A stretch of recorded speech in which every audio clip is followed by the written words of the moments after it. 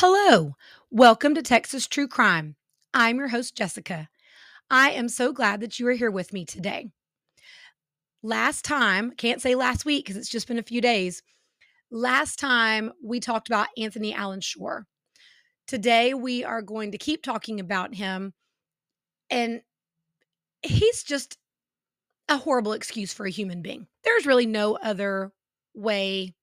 There's there's no other thing to say about this man. He's controlling, he's abusive, he's narcissistic, he is horrible. What else can you say? So, I'm glad you're back, and let's just jump in where we left off. Just a little recap in case you kind of forgot. Remember, he's already killed Carmen Estrada. The police exhausted every avenue they could, but they had no leads to get Tony. Remember, his family calls him Tony. He has divorced his wife of 10 years, taken full custody of his daughters, Amber and Tiffany, moved in with another woman and her kids, Liz, and Gina, his ex-wife, found out that their whole marriage, he'd been drugging her with Rohypnol so that at night he could go out and do whatever he pleased. He is such a lovely individual, isn't he? So let's pick up where we left off. So as things started to go south with Liz, Tony had already started looking for a new relationship and a new woman to put into his life. And he had found another victim. Diana Rebollar was a sweet, studious 9-year-old girl. She was the oldest of 4 children and loved helping look after her 2 little brothers and 1 sister. She had aspirations of becoming a teacher herself and loved to play school and teach anyone who would participate when they were at her house. And she herself was an excellent student. She was loved by her teachers and friends. People talked about just what a sweet girl she was, kind, and also very responsible. So when Diana was 3, her father was murdered in Nuevo Mexico. So her mother, Virginia, immigrated to the United States, to Houston, Texas, to make a better life for her and her children. She thought that it would be safer in Houston than it was in Mexico. So 1 year after her mother came to the U.S., she married a man named Jose Salazar. Together, they combined their families. Jose had a little boy of his own, and he thought of Diana and her brother as his very own children. They became a close, tight-knit family. And so Jose was the father that Diana really didn't know because her father passed away when she was so young.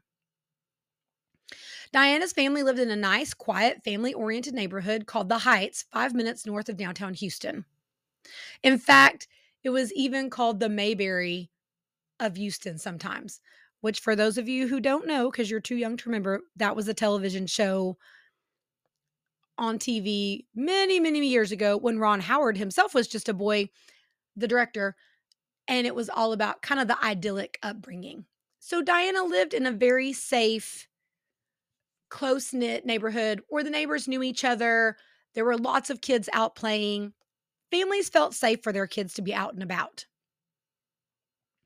On Sunday, August 7th, 1994 at noon, Diana's aunt sent her to the store 2 blocks from their home to buy a bag of sugar so they could finish making their watermelon juice drinks. It was a quick walk and something that Diana did frequently. Round trip, it only took her about 10 minutes. And because she was so responsible, her mother and aunt did not worry about sending her because she would always went straight to the store and came straight home. That day, Diana had on a pair of blue flower shorts and a black Halloween t-shirt with bright orange pumpkins and a cat on the front. Her long brown hair was put up in a ponytail and then braided down the back.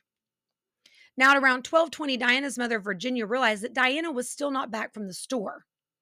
This worried her because she was always very timely. She didn't dilly-dally around. She went and she came back because she didn't want her family to worry. So Virginia used the same path that Diana would have taken to the store and retraced her daughter's steps, thinking that she would spot her along the way. Maybe she was being a typical 9-year-old. Maybe she did stop. Maybe she saw some friends. Maybe she was out visiting. Even the most responsible child is still a child, right? But she did not see her on the way to the store. So she got to the little grocery store there in their neighborhood and went into the store.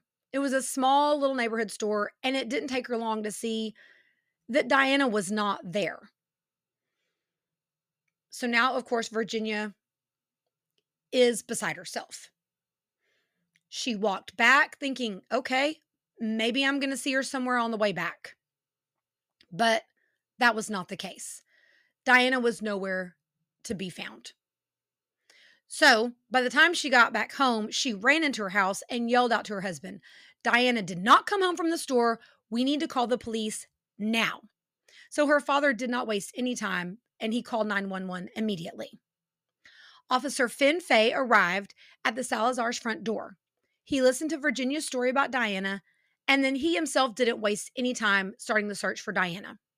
Now, he was part of the missing persons team, and so the first thing he did was thoroughly search their home, because sometimes in the case of young children who are missing, it turns out that they are hiding somewhere in the home and just think that it's a joke because they don't understand the importance of scaring your family and making them believe that you're missing. They just don't get it. They're young and they don't know.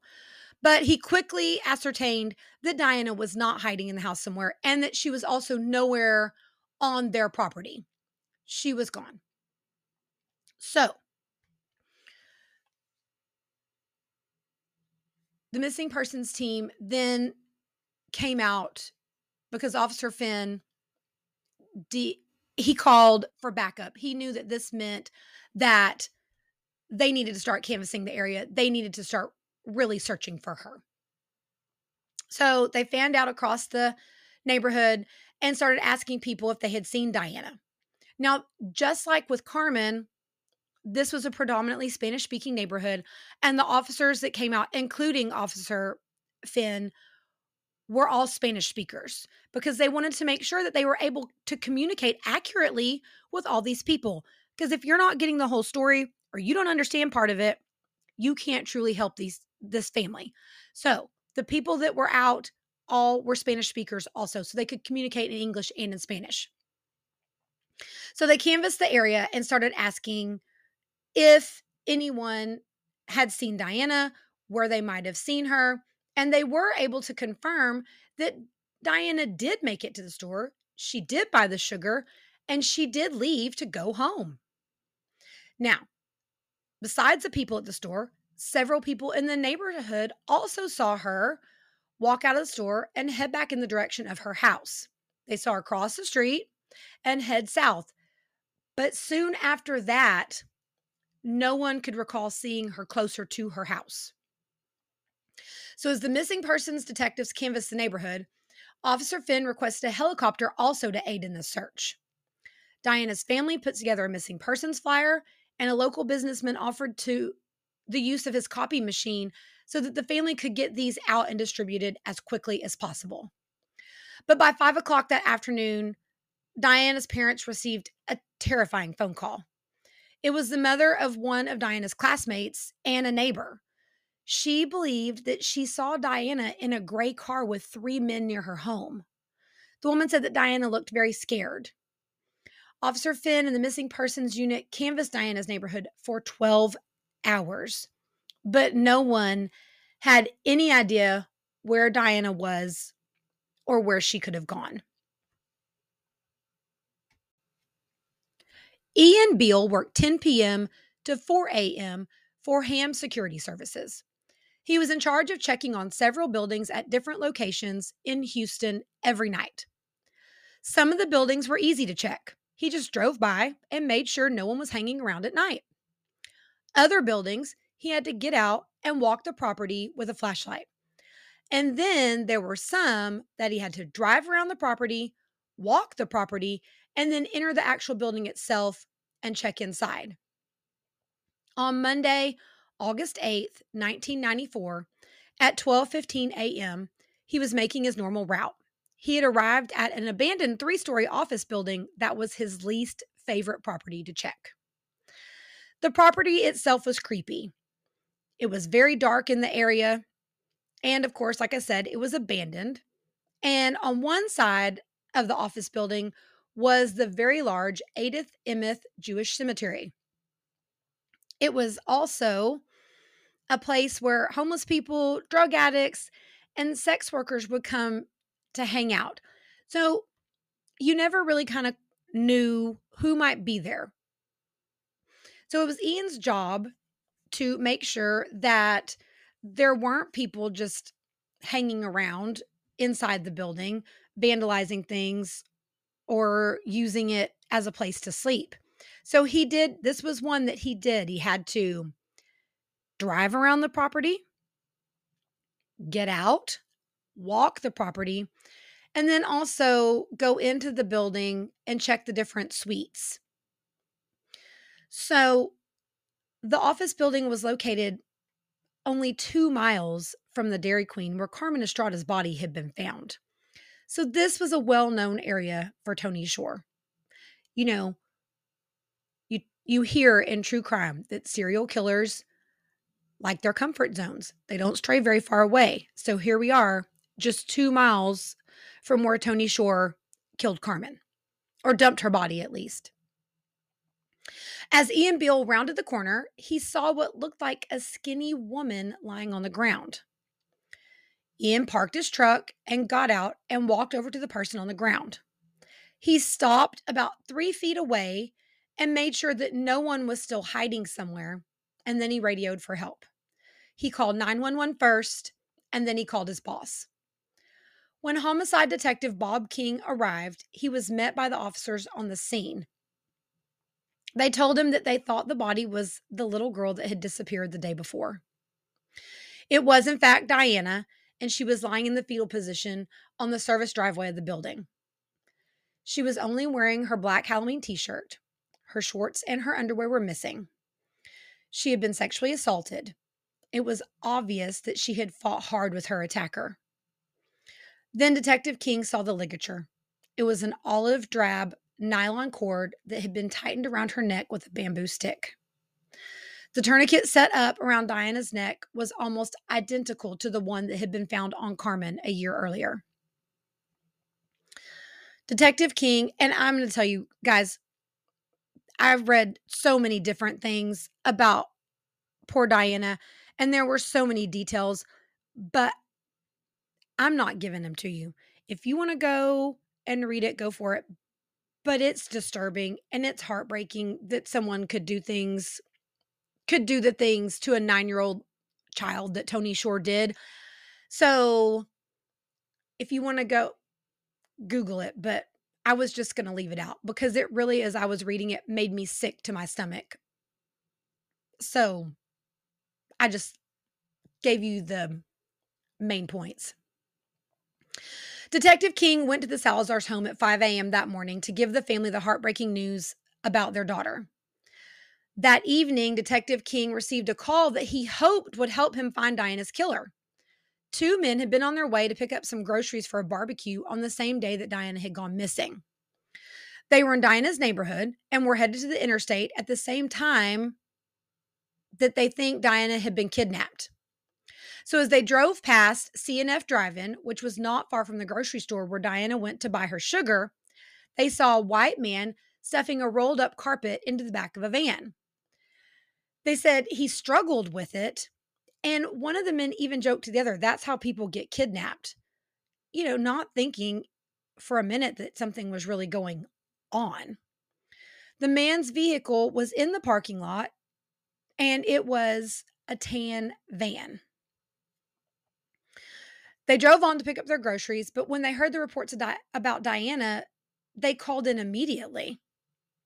Now, they were able to give a description of the tan van to the police, and then also when police showed them pictures of different types of vans, they were able to pick out a van that matched very closely to the one that they had seen.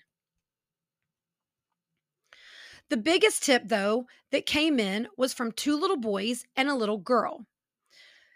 50 minutes before Diana Riboyar was taken, the three children were riding their bikes in the driveway in front of their house. A man in a tan van, just like the one that the other men reported, drove by them and looked at the children and smiled. He then looked across the street to where a yard sale was happening. He was wearing wraparound sunglasses. He had blonde hair pulled back into a ponytail. He smiled and he kept driving. The two little boys started chasing their dog, but the little girl saw another friend right down the street and rode over on her bicycle to meet her. The little girls started riding their bikes together in the driveway. Now, the mother of the little girl was sitting on the porch talking to her niece on the telephone, and she was watching the children the whole time. Now, she watched as the man came back around the corner and stopped the van just past the little girls. He wasn't interested in the little boys. He wanted to talk to the little girls. He parked, got out, walked to the back of the van, opened the back door of the van, and then smiled at the little girls and said hi to them. Now, why in the world did he need to do any of that? I mean, duh. If he wasn't hoping that these girls, or at least one of the little girls, might be his next victim, it's pretty obvious, isn't it? But as soon as the mother of the one first little girl got up and stepped off the porch and made herself visible, the man got in the van, closed the back door of the van, got in the van, and drove away. The mother said he was wearing a white shirt, tucked into blue jeans, and work boots. He was clean-shaven and slim. She was also able to give them the license plate number of the van and worked with officers to create a composite sketch. Officers circulated the sketch of the van and the man everywhere. At first, tips flooded in, and police followed each lead, but they weren't able to get any closer to finding out who kidnapped and murdered Diana. And they believed that this man in the tan van that the men on the way to the grocery store saw, and the mother and the children all saw, was the same person and Diana's kidnapper and killer. But unfortunately, they weren't any closer to finding out who was responsible for Diana's death. Now, less than 1 week after Tony Shore murdered Diana and officially broke up with Liz Martin, he moved in his new girlfriend, 18-year-old Amy Lynch. She was a senior at Pearland High School. Now, I just want you to think about that for a minute. This is a grown man who has two little girls of his own, and he decides, hey, I'm going to hook up with an 18-year-old. And not only was she 18, but she was still in high school. I mean, ew. And when you know what you know already about Tony Shore, it just makes it that much worse. So Shore met Amy while he was on a telephone repair call at her home. He saw her photograph on the mantle at her house and asked her father about her. Now remember, everyone says Tony was charming. He seemed very genuine, and he seemed very open. He was very charismatic. So he was able to lure people in and make them feel comfortable. So in this process, he saw something he liked and he aimed to get it. So he really worked up a conversation with Amy's father. Now, Amy's father told Tony that she loved to sing and that she was quite good. Well, of course, Tony, being the musical person he was, man, this was just too good to be true. So Tony turned on his charm and he told them all about his band and said that they should come out and see them play sometime. Well, Amy's dad was, charmed by Tony. So they agreed to come out to the next show. And they were impressed with Tony's band because that was one thing that was true about Tony. Remember, he was actually a very gifted musician. So after the performance, Tony came over and they hung out afterwards and agreed to stay in touch. Very soon after this first true meeting, Amy was going to Tony for voice lessons. And then pretty quickly afterwards, they were involved romantically. Now, as you can imagine, Amy's parents were less than pleased about this because, after all, Tony was 14 years older than Amy. Amy, though, being smitten herself, older man giving her attention, she thought he just knew so much, didn't listen to her parents, and soon moved in with Tony and his daughters, Amber and Tiffany. Now, Amy truly was a talented singer, so she quickly joined the band as the lead singer, and Tony Shore believed that they were going to become famous because of this. Amy was very impressed with Tony Shore. She believed he was creative and talented, and she just was in awe of his music abilities and his knowledge about music in general. And she loved that he could build his own drum kit from scratch. He would stretch the skins over the drums and then tighten them down with a string and a little dowel rod that he would twist until the skins were tight enough across the tie of the drum. And then he would use a special knot to secure the skin to the drum. Does that sound familiar? Now, it didn't take long for Tony to begin to manipulate and control Amy, just like he had Gina and then tried to do with Liz. He, again, very quickly started telling the already very slim, petite Amy that she was fat. And of course, he started using his word that he made up himself, larguous. He encouraged her to lose weight so that she would lose her curves. He wanted her to look even younger than her 18 years. So Amy slimmed down to 98 pounds. And Tony thought this was great.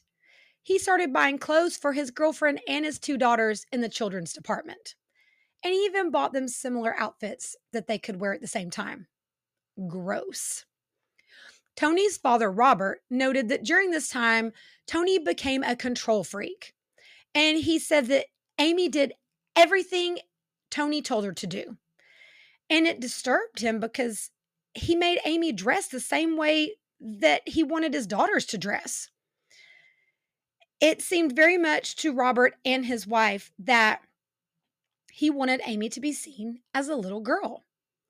And Tony even said that when he was with Amy and both of his daughters, that he loved for other people, especially men, to look at them because he thought that they were admiring his daughters and Amy and thinking how lucky Tony was to have all these beautiful women with him. Now, for him to even call them women or to want other men to look at his daughters is just gross. Tony also demanded that Amy wear her hair long and straight. Because remember, he likes long, straight, thick hair. And of course, Amy complied because she wanted Tony to be happy. One thing that Amy did question Tony about, though, was that he he drugged his daughters. He put Benadryl in their hot chocolate every night to make them go to sleep. Now, like I said, Amy questioned him about it, and he told Amy that that was the way he had always done things, and that he was the dad, and that they did what he said. And so Amy never questioned him again.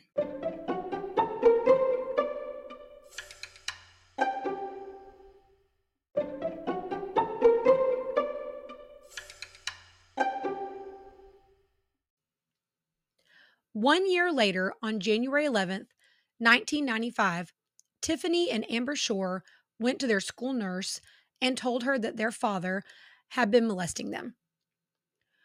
The nurse immediately reported Tony Shore to Child Protective Services. But when CPS came to the house to question the girls, they denied making the accusations, and so CPS wasn't able to do anything. Now, I don't understand this. I've shared with you before that I am a teacher, and I don't understand why CPS would come to their house to talk to the girls. Obviously, if their father is home and present, they're not going to tell on him. I mean, come on. I don't know. In my experience, a lot of times CPS comes to school when they are away from their parents so that they can talk to them and children might feel safe enough to report the abuse. But there's nothing. That was what happened. That was what went down. It just frustrates me. Sorry for my little rant. Dana Lizette Sanchez was born in Houston, Texas on May 11th, 1979, to Cesar and Fidelina Sanchez. She was the oldest of three children. When she was in seventh grade, she met her best friend, Diana. The two girls became inseparable. Now, Dana was a good student and was involved in ROTC. She wanted to become a doctor, and she told her mother that after graduation she was going to go into the Navy so that the military would pay for her college education. Dana was described by her peers as friendly and outgoing and that she got along well with everyone. Now, Dana's parents did not approve of her boyfriend and they fought about him often. So, Dana moved out of her parents' home and moved in with her best friend Diana and her brother. On Thursday, July 6th, 1995, Dana made plans for her boyfriend's mother to pick her up so that she could spend the evening at their house with them. But first, she had to pick up her paycheck from the mall. Now, the mall wasn't far away from where she lived with Diana and Diana's brother. So she had planned to walk to the mall, pick up her paycheck, and then her boyfriend's mom was going to pick her up from the mall. When her best friend Diana walked in that night, Dana was getting ready for the evening. She was wearing her thick, long, dark hair loose down her back. She had on white overalls, a brown and white striped bodysuit, and black low top tennis shoes. And she was carrying a black mini backpack as a purse. Diana was a little disappointed because she had wanted her friend to go out with her for the evening, but Dana had already made plans with her boyfriend, and that was the last time that Diana would see her best friend. Now, there aren't many details about Dana Sanchez's last hours. She was seen at a payphone about a mile away from her apartment at 7 p.m., but she never made it to her boyfriend's house. And no one has a clue where she was in the in-between. On Friday, July 7th, 1995, Dana's mother, Fidelina Sanchez, tried everything she could think of to locate her daughter. She called all of Dana's friends and created flyers with her picture on them and distributed them everywhere. She searched for her daughter for 8 days. Now, on Friday, July 14th, 1995, so it's so sad that, and I'm sure it would be like all the other cases that police probably wouldn't be able to help, but Dana's parents never reported her to the police, and I'm not sure why. But on Friday, July 14th, 1995, Barbara Magana, the morning assignment editor for KPRC Channel News, answered the phone at noon that day. The male voice on the other end of the phone informed her there's a serial killer out there. At the beginning of the phone call, she only half listened to what the caller was saying because it was her job to monitor the police scanner and answer calls with possible tips for stories that she could assign to the reporters to air on the evening news at 6. So she was used to getting calls from people making something out of nothing or crackpots who had, crazy theories. But most of the time, there was nothing to the calls that she received. So, at first, she kind of took it with a grain of salt. She thought it was just one of those kind of crank phone calls. So she asked the caller, "How do you know?" The man responded by saying, "I'm going to tell you where you can find a body." "Tell me where I can find the body," Barbara Magana said. The caller began to describe a location just north of Houston near the George H.W. Bush International Airport. Barbara wrote down the directions, but did not understand where one of the streets was located. Now, the caller began to get frustrated and his irritation showed. And he said, "No, listen to me. I'm going to tell you exactly where it is." He made it a point to tell her to copy down everything perfectly. Now, when Barbara heard the shift in his demeanor, she realized that this was probably not just some weirdo with a made-up story. She then gave him her full attention. The caller continued. Take I-45 until you hit the Ritchie Road exit. Turn right and head up until you come upon Northview Park Drive and turn left. Go all the way to the end of Northview Park, where you will come to a dead-end sign. You will find the body lying in some tall grass, some tall weeds. Barbara Magana reached for her Houston key map to check the location, and the caller said, "Don't use your key map. You won't find it. It's a brand new subdivision. It's not on a map yet." At this point, Barbara Magana was completely freaked out. She wondered if the caller could possibly be watching her. And she also wondered if the man on the phone was more than just someone who had found a body. "You can use your chopper to find her," the caller said, referring to the Channel 2 news helicopter. "She's lying face up, and your chopper should be able to spot her rather easily." Barbara then asked, "What can you tell me about the victim?" "Her name is Ruby. She was born on May 11th. She is wearing several gold rings on her fingers. She is 15 years old." Barbara Magana then asked, "Am I talking to the killer?" There was silence on the other end of the phone. She then asked again, "Am I talking to the killer?" She then heard him take a breath, softly laugh, and then he hung up the telephone. Barbara Magana logged the call in the company book as she was supposed to do, and then started trying to look up the location of the supposed body. She then picked up the phone and called the sheriff's department and told them about her phone call and the possible murder victim. At 2:35 p.m., Harris County Sheriff's Department homicide detective Bill Valerio arrived at the dead-end road. Instead of immediately going to look for the body, he held back a few minutes because, in his experience, people who call in tips for dead bodies will often hang around the scene and then try to interject themselves into the investigation. So he spent a good bit of time looking around to see if there really was anybody there that could have been involved in the phone call. But after seeing there really wasn't anyone around, he got out and was soon joined at the scene by Harris County Sheriff's detectives Roger Wedgeworth and Bill Tabor. They began their search in the field at the dead end of the road, but it was covered in thorn bushes and almost impossible to walk through. So they decided that this was not their spot. Who would leave? Even the person themselves wouldn't be able to put a body out there. So they got back into their cars and drove to the end of the wide concrete road off of Ritchie Road. And each detective went in a separate direction, hoping to find the body that was supposedly there. So not much later, Tabor yelled, "Valerio, get over here." And lying in the grass was the severely decomposed body of a human being. And there was really nothing left but the skeletal remains. When Tabor and Valerio looked closer, they could see a nylon yellow rope twisted around the corpse's neck. And at the end of the rope, there was a broken blue toothbrush handle inserted into the rope. It looked like a tourniquet. 16-year-old Dana Sanchez had gone missing 8 days earlier, and her physical description matched the corpse. Now, she was still wearing the jewelry that she had left home in, and her long black hair was still attached to her skull. After talking with Houston homicide detectives, it was suggested that Dana was the third victim in 3 years of the same killer.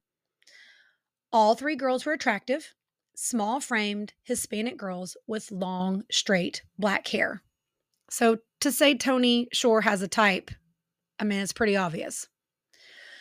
At 9 o'clock that night, detectives Bill Valerio and Bill Tabor went to tell Dana Sanchez's parents the terrible news. The officers brought 4 rings with them. They asked Mrs. Sanchez to describe her daughter's rings she was wearing. The rings she described matched the ones that they had found on the body. The officers told the Sanchezes that they had found their daughter's body. Now, Mrs. Sanchez broke down and began to sob, obviously. I can't imagine getting gut-wrenching news like that. And then shared other details with officers that would help to further identify her daughter. Tuesday, September 19th, 1995, 2 months after Dana Sanchez's corpse had been found, a cable television lineman called the Houston Police Department. He had just finished reading an article in the Houston Chronicle about Dana Sanchez, and it triggered a memory. He was sure that he had seen a pile of clothes out in the middle of a grass field that matched the clothes that had been worn by Dana Sanchez when she went missing. So, officers went in search of them, and they were found and sent off to be tested. Now, just a few days after Dana Sanchez's body was discovered, the Houston Police Department, Harris County Sheriff's Department, and the FBI pulled together a task force to work on the murders of Carmen Estrada, Diana Rebollar, and Dana Sanchez. They believed they had a serial killer on their hands. Now, the task force did not start off smoothly. The FBI took quite a while to set up a computer system that was supposed to tie all the leads together. But instead, everything was lost in some kind of a computer glitch.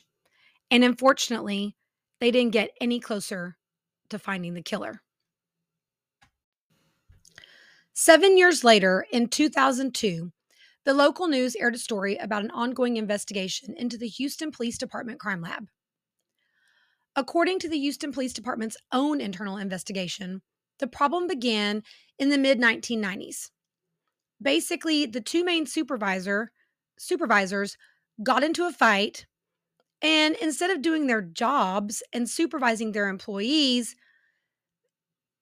everything dissolved into petty squabbles, infighting, and not doing their jobs. They let it take their full attention, and things just got completely out of hand in the lab. Things were not being handled properly, and positions were not being filled. They had people doing jobs that they weren't even qualified for. Now, it had also been discovered that there were several cases of dry labbing. And what dry labbing means, it's the act of fabricating forensic analysis. In the HPD crime lab, the dry labbing consisted of controlled substance analysts creating false documentation intended to reflect analytical procedures that had never been performed. So basically, these lab techs were saying they did their job, but they didn't. And on top of that, because they said they had done what they were supposed to do in the testing, this evidence was introduced into court. So now they were having to go back and double check the accuracy of evidence that they had used to put people in jail. It was a huge mess, obviously, and a big scandal. And so all this is going on while Tony's out there doing what Tony likes to do. And Houston PD is trying to clean up a huge mess, a huge shitstorm, let's be honest. Now, because of this, the Houston PD decided to place a moratorium on all DNA testing at that point because they had to work to fix their problems within, but it was going to take some time and clean it up. That also meant that people's trust in the results that the Houston Crime Lab came out with was broken. People doubted what Houston Crime Lab came out with. And that's going to play a big part in getting Tony Shore convicted. So while Houston PD started working on fixing their problems within, in 2003, the task force for Carmen, Diana, and Dana was reformed. But this time, they would be working under the Cold Case Squad. So in February of 2003, the task force was reformed in the Harris County Homicide Office, but under the Cold Case Division. Detective Bob King, Detective Harry Ficaris, Detective Roger Wedgeworth, and Detective John Swaim were in charge. And they pulled out all three cases and reworked all the leads on all the cases, started from scratch like they were all brand new. Now, one of the detectives had a favorite suspect, and he wanted to really focus on this guy. So Detective King said, we've got a great DNA lab called Orchid Cellmark out of Dallas. Remember, the Houston Crime Lab has been compromised. No one trusts anything happening in there right now. And they put a stop to all DNA testing until they got their mess cleared up. So if anything was going to be tested, it had to be sent somewhere outside of Houston PD. Because there was no trust left right now with the public or really even the police department that what the crime lab was doing would be accurate. So they had to send it away. So Detective King said, we have an analyst there that we work with all the time. Her name is Catherine Long, and she's phenomenal. We send her evidence, and she finds whatever we're looking for. So they said, well, we don't have any DNA on Dana Sanchez because her body was so decomposed, but all the detectives wanted the DNA from Carmen Estrada and Diana Rebigar to be sent off to Orchid Cellmark there in Dallas.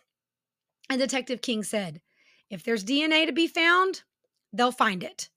So he convinced the others that that's what they needed to do. So then in turn, though, they had to convince their higher-ups to pay for it. So they went to Captain Holland and Lieutenant Greg Neely and told them that that's what they wanted to do. It was a lot of evidence, but luckily it had all been saved and kept up with for all these years. You know, I mean, we're going on 10 years now.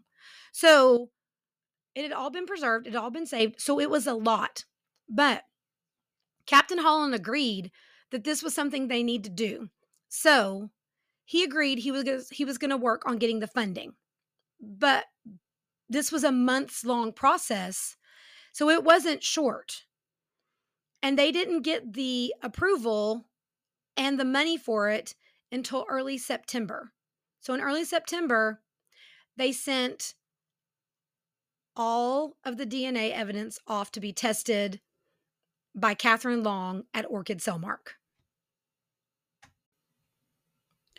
Now, Orchid Cellmark is not some little rinky-dink organization. If you get on its website, it says it's one of the oldest and most experienced providers of forensic DNA identity testing in the country. And it has provided services by police departments, not just in our country, but worldwide. But they have done testing for high-profile cases like the O.J. Simpson case, John Benet Ramsey, and the Green River Killer. So these are people who know what they're doing. They're not messing around. Now, one of the things that they most wanted tested, especially Detective Bob King, because he worked on this, he submitted the samples that he had been saving at this point for 10 years of Carmen Estrada's fingernail clippings. Remember, every year he made sure that they were preserved correctly. So Catherine Long got those first, and it didn't take her long before she discovered a hit.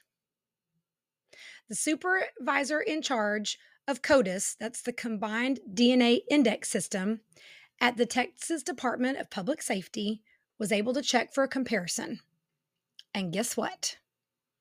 They got a hit. And that's where we're going to stop for today.